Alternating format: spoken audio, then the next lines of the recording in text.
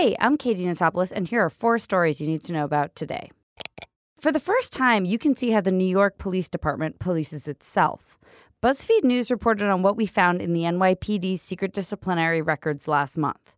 Now we're making them public in a new database that reveals which officers were charged with misconduct and which punishment they've received, if any at all. For years, the NYPD fought hard to keep those files secret. The city's largest police union even demanded that the NYPD take legal action to block BuzzFeed News from releasing the database. But it's an important tool, both for people who have been accused of crimes and for officers who feel they were punished excessively for offenses. The searchable database reveals misconduct charges for about 1,800 NYPD employees from 2011 to 2015. More than 200 million eggs, yes, you heard that number correctly, were recalled because they might have been contaminated with salmonella.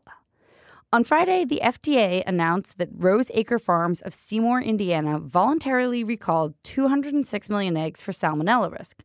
The outbreak likely came from another farm in North Carolina, which sent the eggs to restaurants and stores under multiple brand names in 9 states, including Florida, Colorado, and New York. At least 22 people have gotten sick so far. The CDC reports that salmonella causes about 450 deaths every year. The FDA doesn't want you eating those eggs, so you can check their site to see if any in your fridge are infected. Seriously, throw them away. Trump's longtime personal lawyer, Michael Cohen, has another client you've probably heard of, Fox News host Sean Hannity. Going into yesterday, we knew that Cohen had 3 clients, Trump, a former GOP official named Elliot Broidy, and a mystery third client. In a dramatic courtroom showdown yesterday, the judge ordered Cohen's lawyers to release that third client's name. Cohen's lawyers fought the order at first, saying that the client wanted privacy. But U.S. District Judge Kimball Wood told him that he needed to reveal the name right now. Turns out it's Hannity, who is one of Trump's most vocal defenders. Hannity responded on his radio show saying, quote, "We occasionally had discussions about legal matters where I wanted his input and perspective.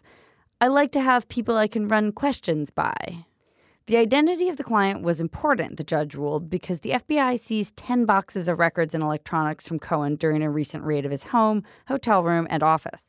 His lawyers argued that some of its contents should be protected under attorney-client privilege.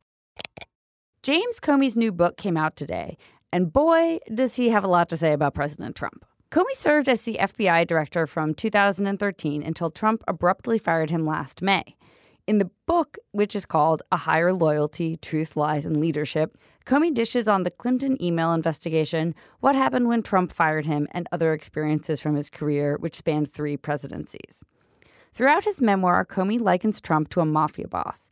He called Trump's presidency a, quote, forest fire, and poked fun at his hand size and complexion.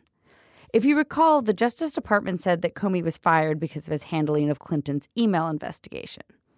But hanging over everything was Comey's FBI investigation into Russian interference in the 2016 presidential election.